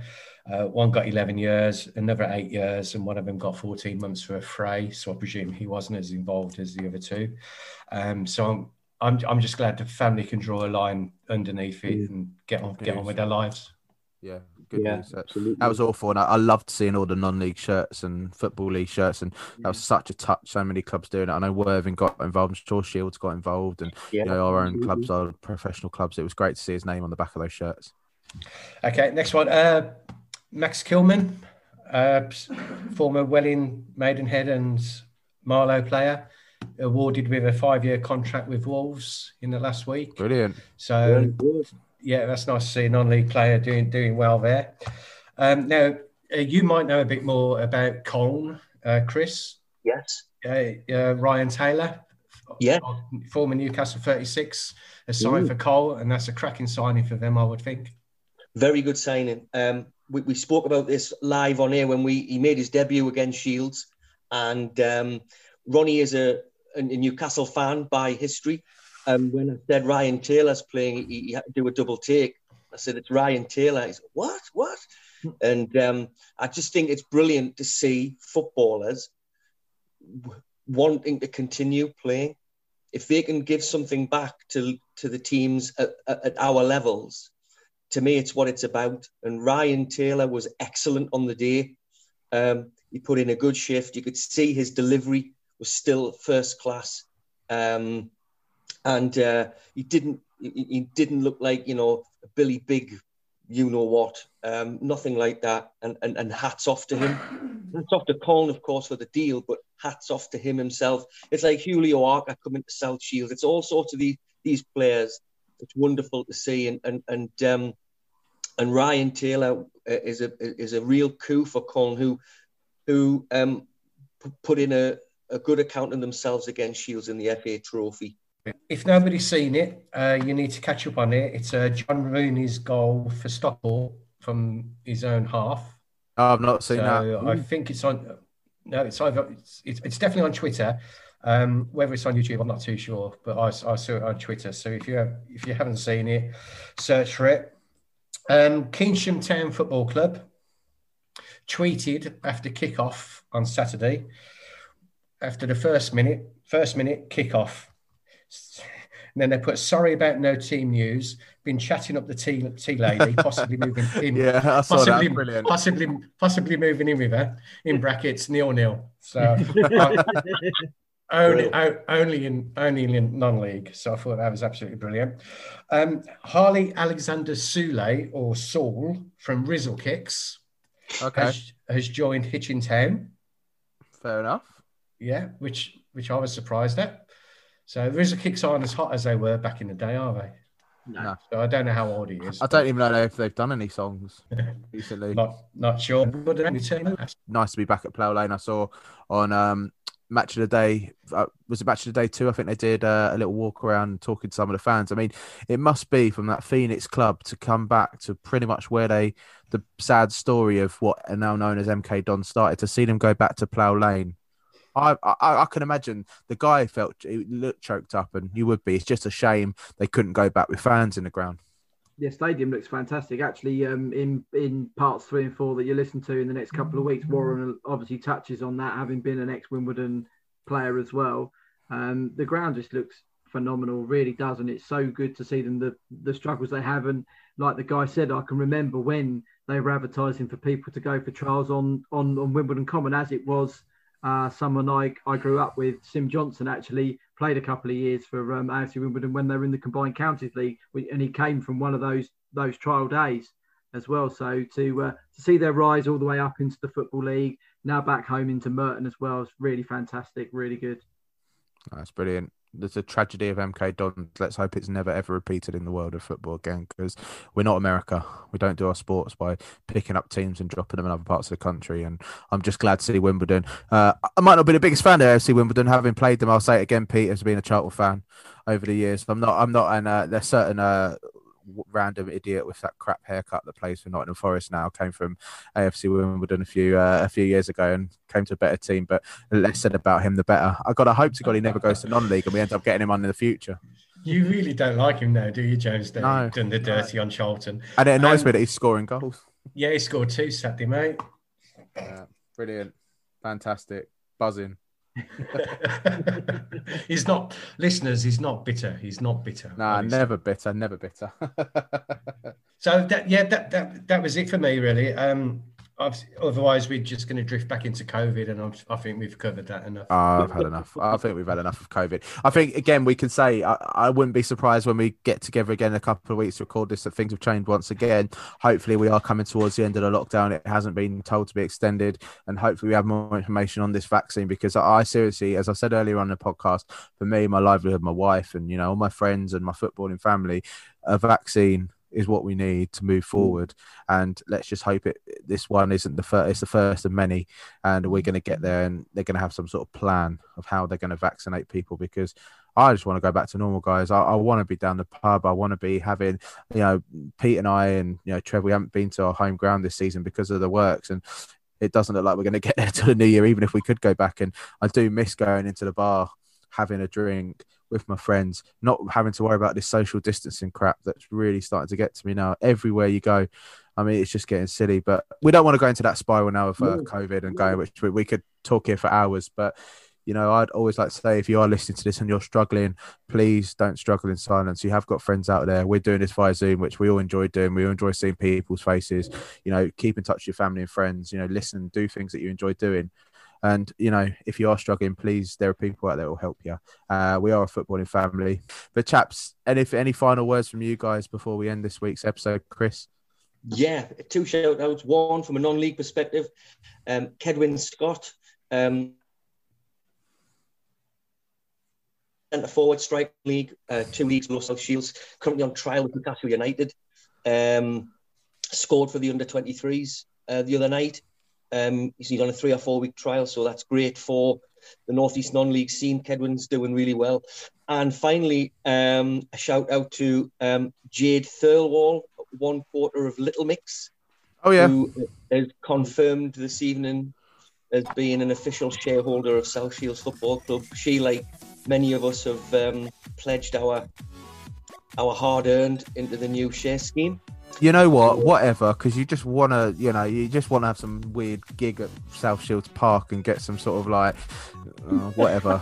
All we have connecting Worthing's the blimmin' Amy Hart from Love Island, and that's the only thing that it's famous for down here, and no one really cares about that. At least you get someone with talent in South Shields. Well, of course, because half of Little Mix are from South Shields. Perry Edwards, girlfriend of Alex Oxlade-Chamberlain, she's from Shields as well. Oh, let me guess, you're going to try and tap her up and say, I'll get him to go on loan for you or something like that in a few years' time. Yeah. I think she's kind of forgotten her roots to an extent compared to Jade. But yeah, official tonight on South Shields Twitter, Jade Thirlwall, an official shareholder. So can you tag her in a PNLP for us? Can you get her on as an episode? Because that'd be quite interesting to see. Yeah. Do you ever think is, Chris, when me and James have already said we'll have to probably come up sometime and catch a game. Any guarantee she could be there? Oh, you're such a pervert, Pete, aren't you? Because I know the listeners can't see his really weird face right now, and we have to still see it right now. And, No, well, you don't have to commentate next to him when things happen at games, but we'll leave that alone as it is right now because it's going to go down a dark path if we carry on, isn't it? I was being purely professional, by the way. Yeah, always. And Trev, any last words from you before we end? Not really. Just everyone look after yourselves. Be sensible over the next 4 weeks, and we'll be back watching football before you know it. I hope.